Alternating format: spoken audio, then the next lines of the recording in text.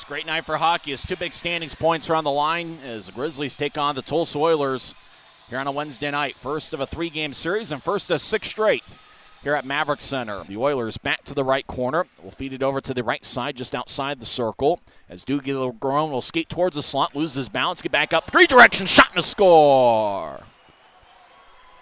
The Oilers get on the board first as Doogie LeGrone was in the high slot, just fired away, bounced off a body, and ended up past Trent Miner as the Oilers, with 4:11 left in the first period, have drawn first blood, and the first one to the bench is Darren McCormick. Get it back to Tardif, left side, back to Dastu. One-timer on Manella, was able to have a bounce off his stick. Now Burzan, slot shot, Grizzlies score! Grizzlies score! Is that Johnny Walker? I think it's Walker out in front as Burzan was out in front, took the shot, and it bounced off of Manila. Johnny Walker gets his first as a pro, saved that puck, Mason Wayland, as Walker's tied up the game. It's a power play tally with 9:49 left in the second period. Burzan took the shot as he was falling down, didn't get all of it. Rolled towards Walker, is in the right side. Walker's pretty good in front of the net, and Walker was able to put it away. Johnny Walker becomes the 17th different Grizzlies player to score their first professional goal this season. As Doremus goes to the corner, now back to the left side, shot and saved by Miner, and it trickles in as Miner thought that he had made the save and just kind of bounced off of him, and the Oilers have taken a 2-1 lead. Skating to the bench first looks like it's Alex Gilmore. Gilmore, who had some success earlier in the season against the Grizzlies. Gilmore looks like he has scored his 13th of the year. Well, innocent-looking shot from the left side. Miner never really had it. He thought he did, but Gilmore just kind of extended his stick and slid it past Trent Miner as the Oilers have retaken the lead.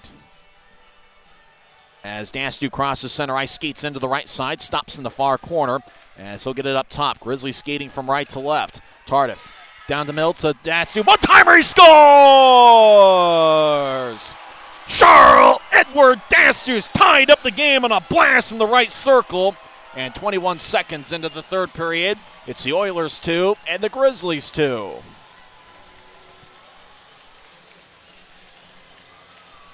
That's a patented one-timer from the right circle. You could tell the Grizzlies have been setting that up all game. And Tardif was able to get it to Dastu, who found the back of the net.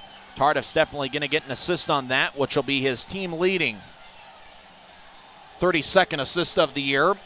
Also give an assist to Luke Martin, and that's his 30th helper of the season. Utah wins the face-off. Tulsa kept it in far wing boards. As Doremus takes a shot and he scores, and what a blast over Trent Miner's left shoulder.